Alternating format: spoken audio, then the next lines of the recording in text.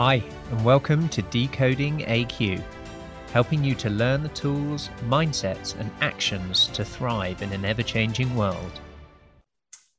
Hi, and welcome to our next episode of Decoding AQ. I'm really stacking a few in this week. I think this is my sixth one this week, so I'm on a roll.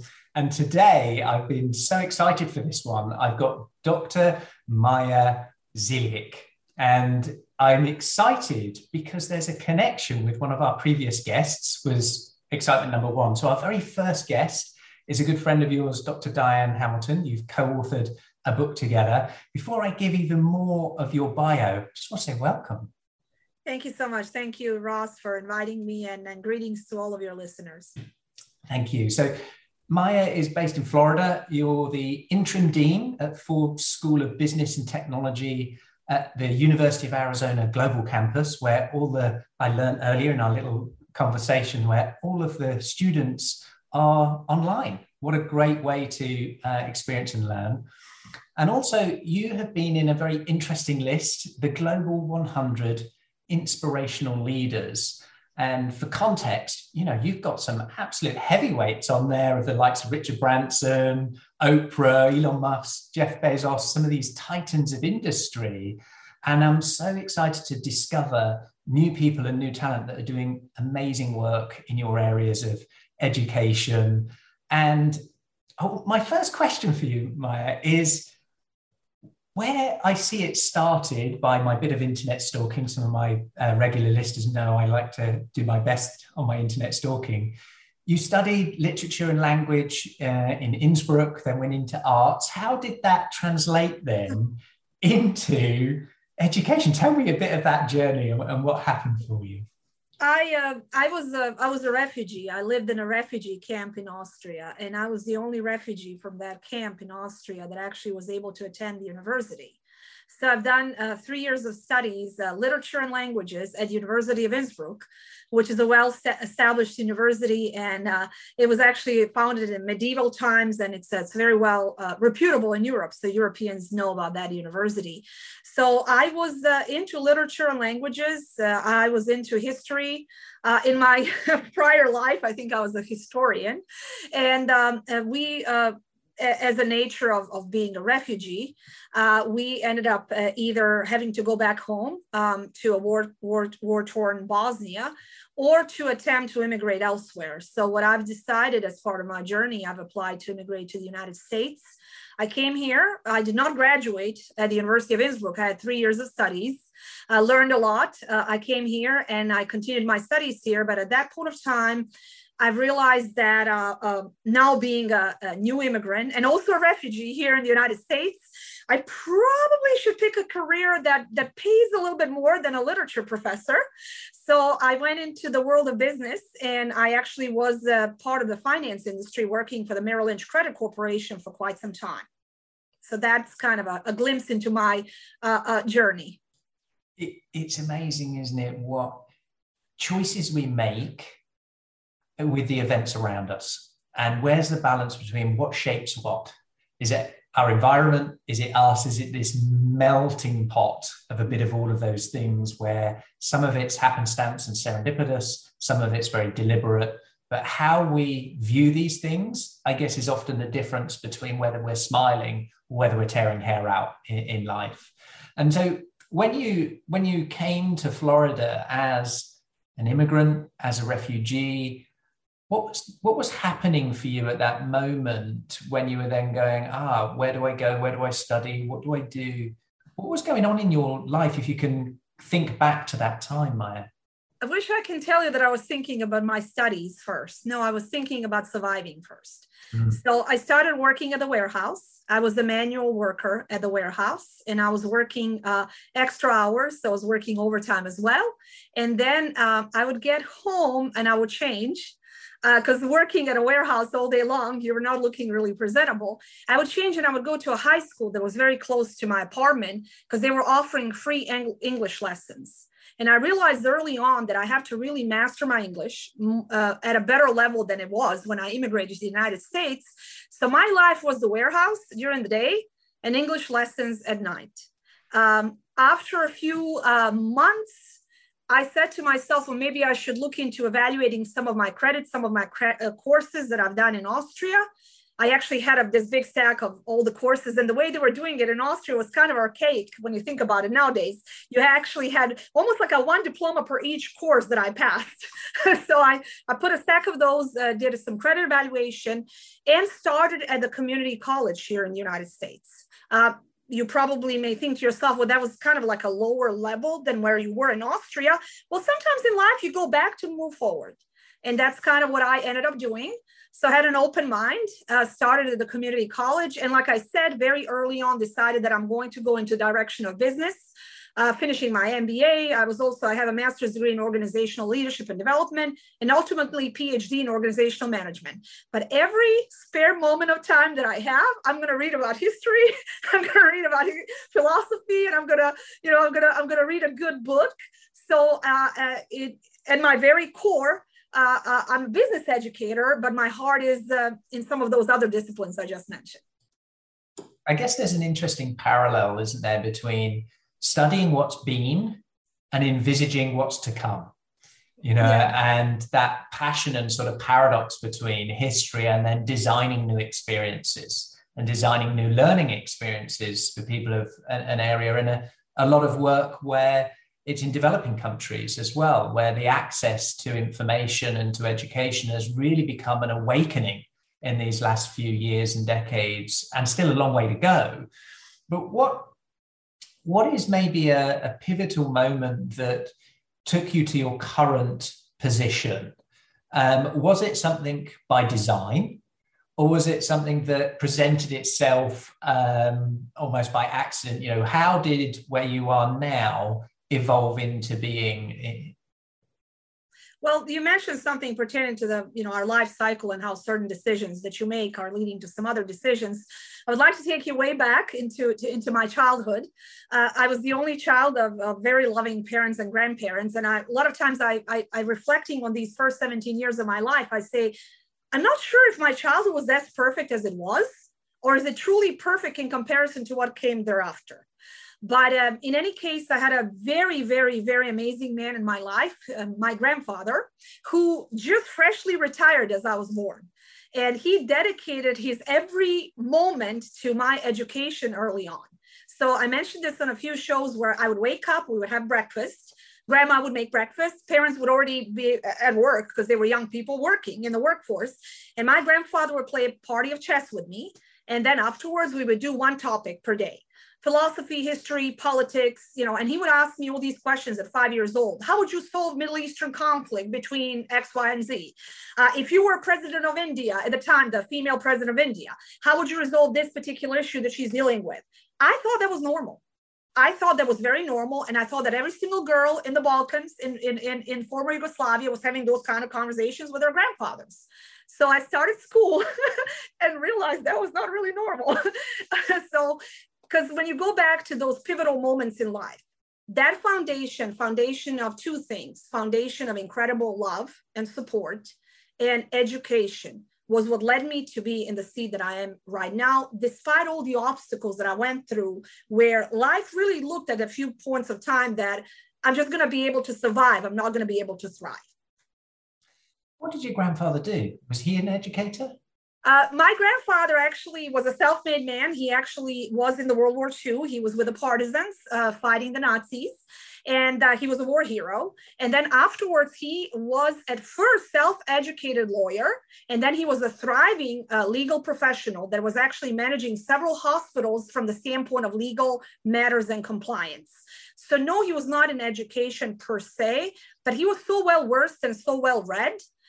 We were just like all these different topics. And also, you probably know, being a European, a little bit about the region that I'm from, it was still heavily patriarchal region. Yeah. And for this man of his generation to consistently tell me that I can do whatever I can do and I can be whatever I want to be as a girl was pretty revolutionary. And not to mention constantly asking me to make decisions, especially pertaining to global matters. Interesting. And I wonder how, this opportunity for us to see beyond ourselves, beyond the bubble, and to experience horizons, whether that's in real travel, or it's through mental imagination to place ourselves in other situations and think about our thinking, to think about decisions and to empathize and to consider. That's a real skill that you were shaping and crafting at an early age. Yeah. And that gift, I guess, like you mentioned, some pivotal moments in your history that have taken you on the journey that you are now. And in terms of what you see through education eyes and then applying that, some of the challenges that I've observed, read about, and seen is the time difference between what's going on, what are the skills we need, what's the information we need. We have fundamental principles like good questioning, thought pieces and methodologies. But a lot of the challenges in education is just the speed of technology and the speed that industry is shifting now. How are you solving some of those challenges in your role of designing learning programs around business and technology for a global audience? What are some of the things that you're doing? Absolutely. There's a lot of things that I do for a regular job, but there were a lot of things that I was doing as my passion projects. And one of the passion projects that I was doing on a part-time basis was e-learning implementation and development in the developing world. Because what I've seen firsthand is the difference that the world of education, online education, makes in the developing world, where you still have the infrastructure issues, you still have the financial constraints for many students that are in the villages, not able to come to the nearest city to study, not able to to pursue the traditional path of education. So what we've done with the e-learning development and implementation in the Southern African region, in the Middle East, and many other regions that I was in the Caribbean, it is truly life-changing. So I've seen firsthand what technology does in order to make education accessible to the masses. You mentioned that our university is fully online. So pandemic did not impact us as much because we were online prior to this pandemic. But a lot of traditional universities, a lot of traditional educators are now coming to terms that is the way to go, either a hybrid model or some components of online learning. Even the ones that were resisting this prior to 2020 are now coming to the table, realizing that is the way to go. So the world of education underwent a significant revolution in the last few years as a result of the pandemic. And I guess these events accelerate what was in some people's minds inevitable anyway. It just condensed the timeline of that sometimes these things that are possible are just not evenly distributed. And where there's a specific need in developing countries, they can leapfrog some of the traditional approach or infrastructure that might be, we have to have a centralized location, we have to have all of these things, to know we can decentralize and share that. And a lot of work now that I'm seeing from, outliers.org, the masterclass new vision of what they're doing, or a lot of the knowledge philanthropy work that's going on, that education used to be a period in our lives, then we go off and we earn. Mm-hmm. Whereas now that's being extended to a lifetime learning and a learning culture throughout organizations. How are you seeing the shift in organizational design, in organizational development, in leadership development, of what part they're performing and what part they're learning in their roles? And what are you seeing around that? I'd be fascinated. What's happening simultaneously, as a matter of fact, I've personally developed, every once in a while, I still develop a course here and there.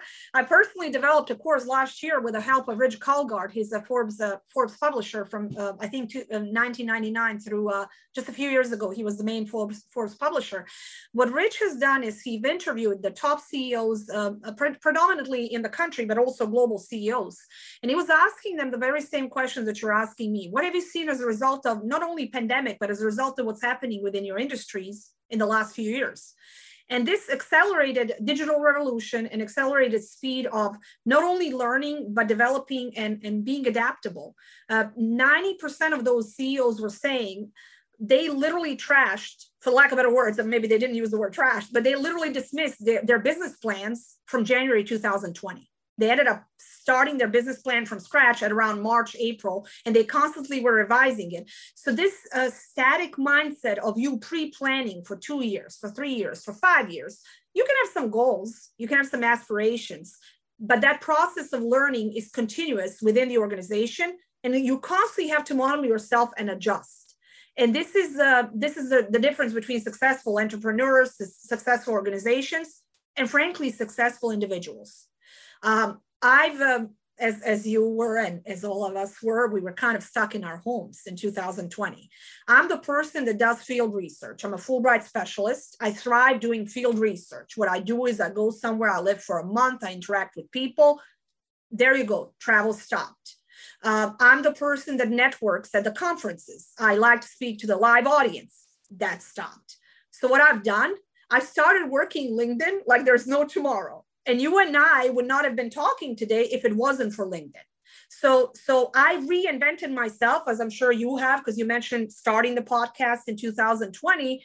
We started doing what we can within our areas of expertise, utilizing technology that is available, because our desire for human contact, our desire to learn and grow was unchanged, but the circumstances changed.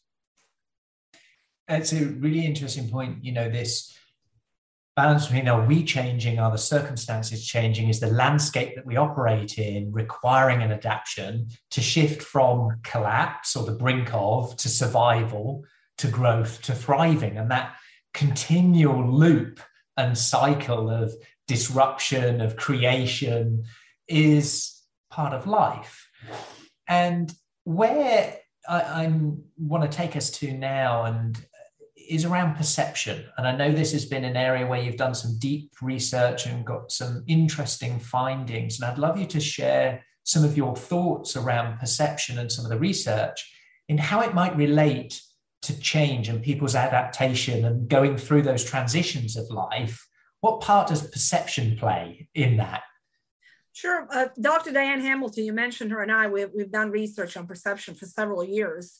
That research resulted not only in a book, but also a perception index that we actually are working on with different corporations on. And what ends up happening is we study different variables that are impacting perception. Because we were trying to figure out why one person's perception in a business setting, we were focusing on business setting, is vastly different from another person's perception, even if they're on the receiving end of the same message. So we were looking at factors such as the curiosity index, culture index, gender, their gender differences and perception differences that are a result of different genders perceiving the same message. We were looking at the cultural experiences, also the life experiences in general, because Diane and I, we had a vastly different path in our lives. And a lot of times when we were on the receiving end of the same message, we were hearing different things as a result of those life experiences. So all that resulted in this comprehensive index that we're working on with the corporations in order to increase their effectiveness. Because if you're in tune with the perception of your employees, and if you're in tune with your own perception, you are able to communicate better and you're able to motivate them better and make them more productive. You and I are talking right now, and we're forming certain perceptions of each other. Now, we only have a glimpse into each other's personalities. You've done some research on me. I'm ashamed to say I haven't had a chance to do a research on you. I'll probably do it after the show. But ultimately, we form certain perceptions based on that research, number one. We are forming perceptions based on, you mentioned, your connections with me was who I was connected with. We also formed our perceptions based on the way we communicate, based on the way we look, based on our mannerisms. And our perceptions are, sometimes mental shortcuts because we're trying to be safe, for the lack of better words. We're trying to make better decisions and we're trying to operate better. And what we've done is we were trying to connect the concept of perception to the effectiveness of leaders in the global setting. I want to follow up thought then on that, because the way I understand our programming and our perception is looking for familiarity as being that safe, like that, different, fear, keep away. So in this world where lots of things are a different shape, different language, different color, that we don't recognize. And if our perception is, I don't recognize this, how do we compute that challenge of that adaptation when often we might be fearful of it when it's something that is we perceive to be a threat, whether it actually might not be. It just might not be familiar. It's more novel, or it's more alien to our current worldview. Well, we're utilizing a lot of things that we have in our toolkit that works to our benefit, and hopefully emotional intelligence is going to work to our benefit. Not in all circumstances, but ultimately we were mentioning the concept of suspending our judgments, that is not to say that I love when my students tell me I don't judge, I don't have any biases, and I'm like, okay, every single human being is judging, whether we like it or not. We're conditioned to judge, because yet again, we're consistently trying to be, if you go to that foundation of our being, to be safe. So we're usually not, we're not always judging out of spite. We're judging because we're trying to increase our chances of success. So ultimately, you go into a different setting. I always tell everyone should travel in order to expand their horizons, and also to change their perceptions about different areas. What worked well for me, and it didn't work right off the bat, is that the more I traveled, the more observant I was, and I talk a lot, as you can tell, but I'm actually very quiet when I go to a different setting, because you first learn through observing others. A lot of times when I do research, the first few days, 10 days sometimes, I'm just doing informal observational study. And yes, there are different languages, there are different customs, there are different ways of behavioral patterns, but you and I chatting prior to this show would exchange a few stories pertaining to our love for pets, love for animals. We talked a little bit about our dogs. Without realizing we're doing this, we were establishing a connection. I don't think that you were intentionally saying, let me establish this connection. My dog barked, so we had that reference point, but that is exactly what we do, no matter the setting. We're consistently in the process of establishing connection. And yes, at first, we're looking for similarities. And then you're expanding your horizon by embracing differences as well, and taking a look at different variables and perceiving them, still using your own mechanisms from your own toolkit, but you're expanding even more. So this link then of perception, and wanting perception to be our tool, our little antennas out in front of us to realize what do we bring in home to ourselves, what do we surround ourselves around, to feel connected, to feel belonging, to feel safe. And actually it reminds me of some of the work. There's a chap called Joe Polish, and he has something called the Genius Network. And a lot of his focus, so he's a marketing guy, but what he's really passionate about is addiction and helping people deal with addictions. And so he's helped many people in recovery from all types of addictions. And some of them are hugely in the limelight, famous people that often end up being addicted to things that are destructive rather than constructive. What he observed was often an absence of connection. So in terms of what are maybe some of the advantages of perception, and what are maybe some of the disadvantages of perception, of maybe when it doesn't serve us well, that we could look out for as leaders to be as successful as we can be? So when is it the best thing? When is it not a good thing? Does it have a shadow side? And help me navigate my own perception by triggering those things. Well, perception is a process. We were talking about the concept of EPIC process, which is evaluate, predict, interpret, and correlate. The first step of that process is the one that we are trying to have some control over. It is self-awareness. Evaluate, because how many times you go back home after a meeting or after something and you're like, I can't believe I said that. We have to, and hopefully you have that moment, because if you don't have that moment, then we have a problem. We are constantly reflecting on our actions, and we're trying to improve, one would hope. As we're improving our other skills in life, for example, you may have a few shows, and then you say to yourself, you know what I've learned from the prior show with interacting with this particular guest, maybe I can do more of that or less of that with another guest. This didn't work for me. So we have to evaluate our own mechanisms of perception, and also be mindful of our shortcomings. Here is my shortcoming. I'm going to now volunteer a few things pertaining to myself. I am not much of an optimist. And I am trying to control that every single day. But Diane and I, we have lengthy conversations. We have daily conversations. We're great friends. And sometimes something happens to me and I call Diane and I'm like, this happened. And then this will lead to X, Y, Z. And she's like, Maya, stop doing that. so there's this shortcoming that I have, that I'm having some good friends to keep me grounded, keep me balanced. This is me evaluating the way I process things, being mindful of the things that I can improve upon. So what I do a lot, I step aside, I reflect on some things prior to responding as a scenario. Then we are predicting. As I'm talking, I'm looking at you. We're in Zoom, but if we were talking face-to-face in a restaurant, I'm trying to understand what you perceive pertaining to what I'm saying. Is my message coming across? Global leadership 101. Am I offending you? Are you getting upset? Or do you appear to be receiving my message, my intended message well? And then we both interpret, and then we correlate. So ultimately, there's no such a thing as, perception can lead you astray. Perception can get you in trouble in a business setting.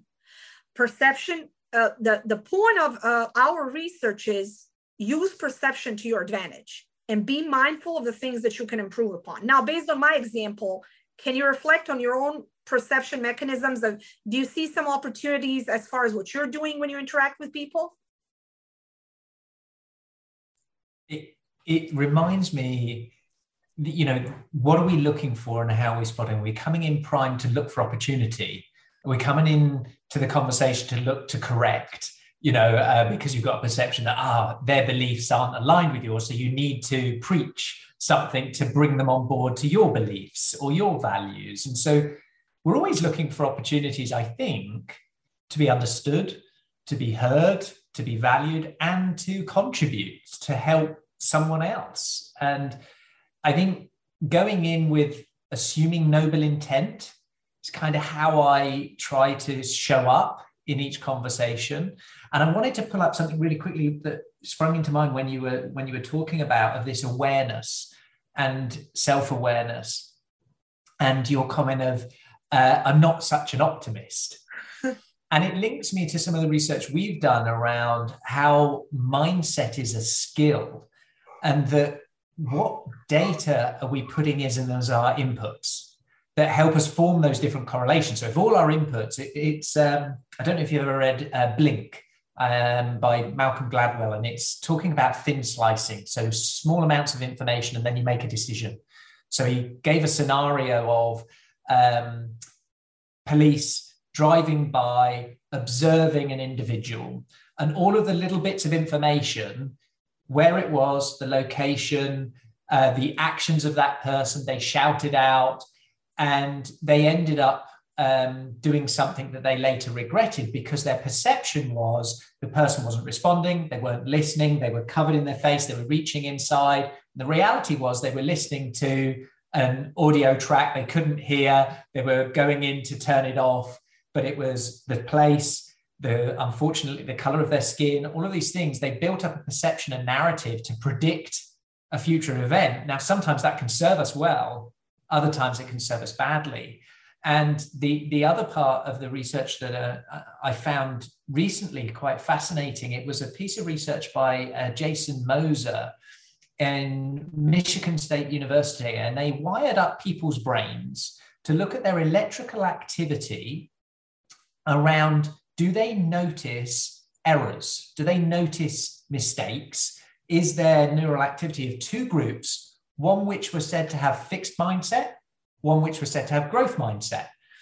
And the neural activity in fixed mindset was almost non-observant. So they weren't able to be aware of the errors or the mistakes to put any kind of correcting or performance or accuracy shifts. So for me, I found that fascinating, of this link of perception of the concept of it, but then also our wiring, our hardwiring of various things, and how might we be able to shift that? So you talked about, my optimism. I reach out to maybe other people to help me see another perspective, or to breathe. So I'm not reacting, I'm responding. So I just found a lot of what you said, the links between some of our work and perceptions and then adaptability being so intertwined in human society and in human life. If I bring us back to organizational development and leaders, where the playbooks are changing, you mentioned beginning of 2020, everything changed. So the playbook was out, and then now learning by doing, experimental, discovering all of these things. How do you think they can structure themselves well to not just survive, but thrive? What are the things they can implement in their processes, in their methods, in their investment in different things? What would you advise they should be looking at doing? Well, just a few, like thinking on the fly here, like, I would turn the hierarchy within organizations upside down.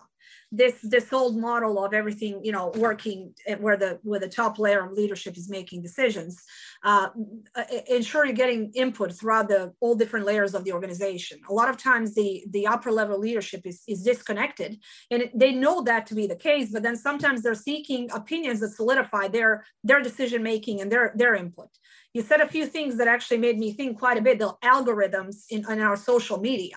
So what we're doing is we're acting as if we're trying to learn, but we're constantly trying to find opinions that are solidifying our stance. So, and what ends up happening is social media is not helping us.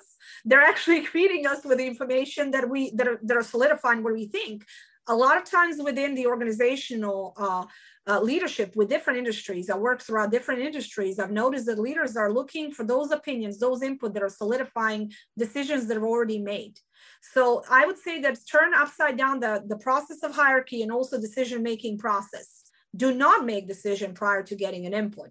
Also consistently be adaptable, but don't thrive on that whole concept of, oh, we're in the constant state of change. You know what? People like stability too. Employees really like 1 or 2 boring days. Because if you're consistently working employees to the point of change is constant, that modeling is going to cause burnout, and burnout is correlated with a demotivated workforce, and demotivated workforce does not produce well. So stop with the slogans that you're seeing on LinkedIn, on Facebook, or inspirational speeches, and try to implement what works within your business model. Do the changes that make sense. They're enhancing your business model. They're leading to better results. Don't change things that are working well for the heck of presenting a change. And I always, and like I said, I like to tease. Have a few boring days. It's okay. It's okay in personal life to have a few boring days. It's okay in professional life to have a few boring days, because I've seen firsthand what happens with the workforce if you're consistently shoving down the concept of change down their throats. Yeah, it's exhausting.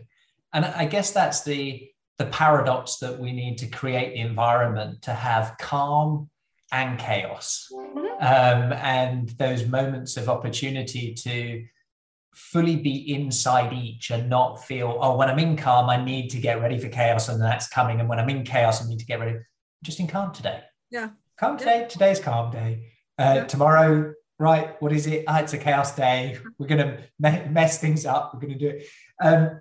Another quote came into my head. My coach is a chap called Dan Sullivan. And he has a really interesting quote. And I hope I get it right. It's something like, the eyes only see and the ears only hear what the brain is looking for. And so that's to your point of how often are we looking for just validation of a decision we've made, or a validation of a belief we have, or something that we've, already doing, to really looking at something that opposes it. Mm-hmm. And it's hard to do that, really hard to step out of what they call the echo chamber of those things. If we're wanting to do it, so I want to do that. I want to embrace a different viewpoint. I want to embrace that paradox, but I find it hard. How might I start doing that? How might I start to shift my perception around wanting to be validated, wanting to have things that sound and look and are similar to something that is so different to a current view I have? How can I begin that journey? I'm gonna correlate this with something that may be slightly off topic, but it's actually on topic. we know what's happening in the world right now. So whoever's listening, this show is painfully aware of the situation in Ukraine. And one of the interesting things, and I've shared my journey with you briefly, one of the interesting things is everyone is trying so hard to help the refugees from Ukraine. And I would like to say, let's question ourselves, let's dig deep in our souls. Have we done the same with the Syrian refugees? Have you done the same with the Afghani refugees? And I ask these questions not to be controversial. I'm asking myself the same questions. So why is this correlated to what you're saying is, we're constantly looking for similarities, and we tend to care more and empathize more. It appears as if we are seeking some similarities. A European person can perhaps relate better to a person from Europe escaping the war zone versus a person from another parts of the world. And it goes back to a lot of biases and prejudice we all share. With that said, you're constantly looking to solidify your opinions. I stopped discussing politics in approximately 2015. Maybe early 2016. I actually really enjoyed political discourse in the United States prior to then. I came to terms where I realized the nation was so polarized that you cannot really have a dialogue. You're going to have to run into one or the other sides that are consistently seeking validation or they already believe it. And it is connected to expanding your horizons and truly working on emotional intelligence. Emotional intelligence can be your muscle. You can actually work on it and get it to a level where you can embrace opinions of others, and realizing that there's a lot of differences of opinions, and sometimes that reality, when we talk about perception, is reality. Reality is always fluid, but sometimes it is in the middle, and it is not on either side of the political spectrum. So what I've done is my coping mechanisms, I stopped discussing topic that was dear to me. So I deprived myself of being able to discuss that topic. Why did I do this? Yet again, protection mechanism. But I've noticed one of the things that you were mentioning a couple of times is we are proactively seeking to be, you didn't say it in those words, I'm paraphrasing. I want to be right. Don't you want to be right? So what we're doing is we are fishing for those individuals that will tell us that, there you go, you're right. I am really open to a possibility that I'm wrong. I'm open to a possibility that I'm wrong in many different settings, in many different situations. And coming with a humble approach of teach me on that subject that I'm not aware of is the best way to approach it. Yeah, that's a sense of humility and vulnerability. To learn is a state of not knowing rather than to be an expert of knowing. So it is a state of vulnerability to be aware, to seek that out. And then equally, what you've just said so resonates with me in my own journey of wanting to, whether it's get a sense of pride from my parents or whatever all of the things are that validate us, that we're contributing, that we're having value, that we want to seek feedback, but only on my terms. I want feedback that makes me taller, not smaller, and actually I don't think it's as black and white as that, because the feedback that comes in is neither making you tall or small. It's how you accept that to come in. Yeah. And so therefore we have the ability, when we have the right mindset, the right view, to allow something that comes in that previously might have made us small, or would have gone, I need to protect myself, so I'll not go in that route. I'll not go in the room of debating politics, because all it is an argument of blooming friction, and I've got to sit over there or there and I can't do anything else. Whereas I'm just going to hang out in that space and explore and learn and enjoy that jazz, enjoy the poetry of the dance, whereas it's got so heated, so alienated for us, not say just politics, but things, for example, like the vaccine. Oh, yeah. These things really polarize people and are breaking relationships because of change or adaptation or perceptions or beliefs. And yet we can't coexist in a space that have different views on things. Yes. And it's such a shame. I think we need to come as students with a student mindset. If someone has a difference of opinions, let's come with a student mindset. You know why I was smiling? And I don't know if your listeners can see us. when you mentioned the vaccines, I was at a party, and the lady that held a lecture pertaining to, she was anti-vaccines. She never stopped smoking.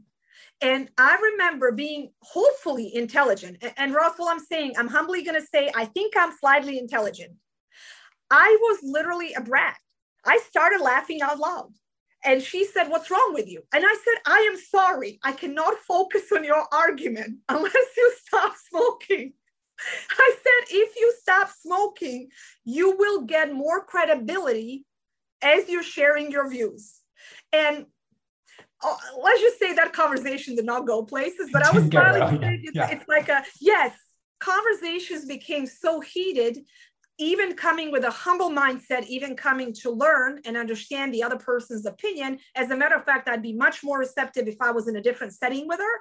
But there was this one, talking about perception. That cigarette in her hands, I was perceiving it as killing her credibility pertaining to that topic. Might have not killed her credibility in so many different venues of life.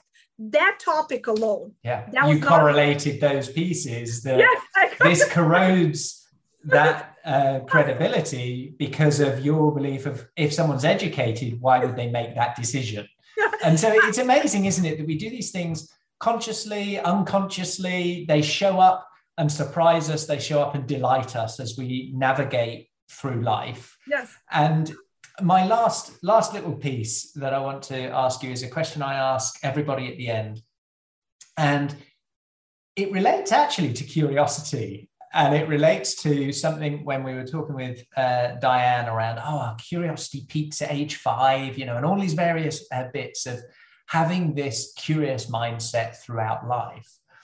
And I asked, when was the last time that you did something for the first time? And what was it? It was actually something so basic, and I'm going to open myself up to your listeners to laugh at me right now. I never played golf until last week. Okay, so everyone's now in shock. Everyone's now perceiving me completely different. Had no interest, had no desire. Yeah. I have so many passion areas in life, and I'm very selective with my time. Therefore, if I'm not curious pertaining to a particular topic, to particular activity, I'm not going to do it just for the heck of saying I did it. However, it was a business function. I played it, and I think I made everyone's night as a result, because everyone was trying to teach me, everyone was trying to show it to me, and I actually made their golf experience 10 times better. Humble party of one here. That's what I've done. How basic was that? What a wonderful story. And often we are our own worst critics, and we stop ourselves trying something before we even try it because of fear of judgment. Are we going to make the experience worse? Will I know the etiquette? Will I not be able to do that? Will everyone be looking at me? Whereas actually you flipped it and said, you made their day. You gave them the opportunity to contribute to you, all of those things. So we can bring that into our everyday lives, into our business, where we might fear that we don't have the answers. We're not, there's many firsts going on for people in their careers right now that are figuring out what's next. They might not even know what the next thing is, but to know that by doing it, by turning up with humility, might allow others to contribute in ways in which enriches, not depletes their experience. So I really value you sharing that. And I have no doubt all it's done is authentically endear people to you as a human.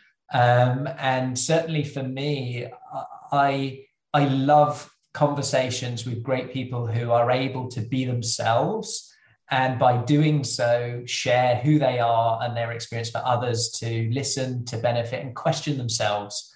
What do they want to design next? So how do people best get in touch with you, and how would we or others help you best? I'm on LinkedIn. I will send you my LinkedIn profile link that you can share with your listeners. Also, if they're interested in Perception book, it is on Amazon. I'll send you that link. And also, if they're interested in the index, especially the business leaders, HR professionals, I will send you that link as well. Perfect. We'll get all them on. I'm on Twitter, but I have a very minimal presence on Twitter. I'm still trying to figure out not sure I'm understanding it fully, but LinkedIn is my territory, and I love to collaborate on LinkedIn. So I'll send you all those links. So get in touch with you on LinkedIn. We'll have all those other links on the show notes and things. If there are people that have connected with you and say, I really want to collaborate, I want to engage, who could help you best? How would they help you? And I'm including myself in that. So we want to co-elevate every relationship that we have.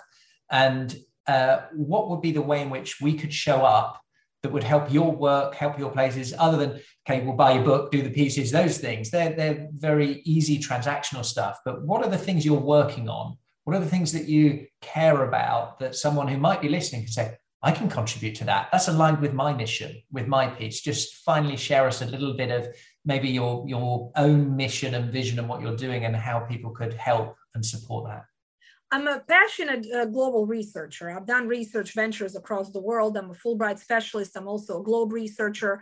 So it's not only how can they help me, how can that, is there an area of collaboration for some global research venture? So that would be definitely something. And I already mentioned the business leaders that may be interested in implementing perception index within their companies and how can we help them. But I would say I'm always interested in partnering up and collaborating on either research ventures, if there's some educational project that perhaps I can help with or they can help us with. Those will be the areas, and general networking, because sometimes I'm approached by someone who's completely within the different industry, and then there is always an area of opportunities and collaboration. So I never shut doors to an opportunity to engage, and if nothing else, to learn something new about a field that I was not as familiar with. What a great offer and a great way as someone who is open for collaboration to explore new or known ways. So whether that's deep in the research area or ways that you have no idea how they could show up, but you're open to it. So I want to deeply thank you. Really grateful for our time together. And I look forward to a number of collaborations together in the future. Yeah. Thank you so much. Thank you for having me. Do you have the level of adaptability to survive and thrive the rapid changes ahead? Has your resilience got more comeback than a yo-yo? Do you have the ability to unlearn in order to reskill, upskill and break through? Find out today and uncover your adaptability profile and score, your AQ. Visit aqai.io to gain your personalized report across 15 scientifically validated dimensions of adaptability. For a limited time, enter code PODCAST65 for a complimentary AQ-Me assessment. AQAI, transforming the way people, teams and organizations navigate change. Thank you for listening to this episode of Decoding AQ. Please make sure you subscribe on your favorite podcast directory, and we'd love to hear your feedback. Please do leave a review and be sure to tune in next time for more insights from our amazing guests.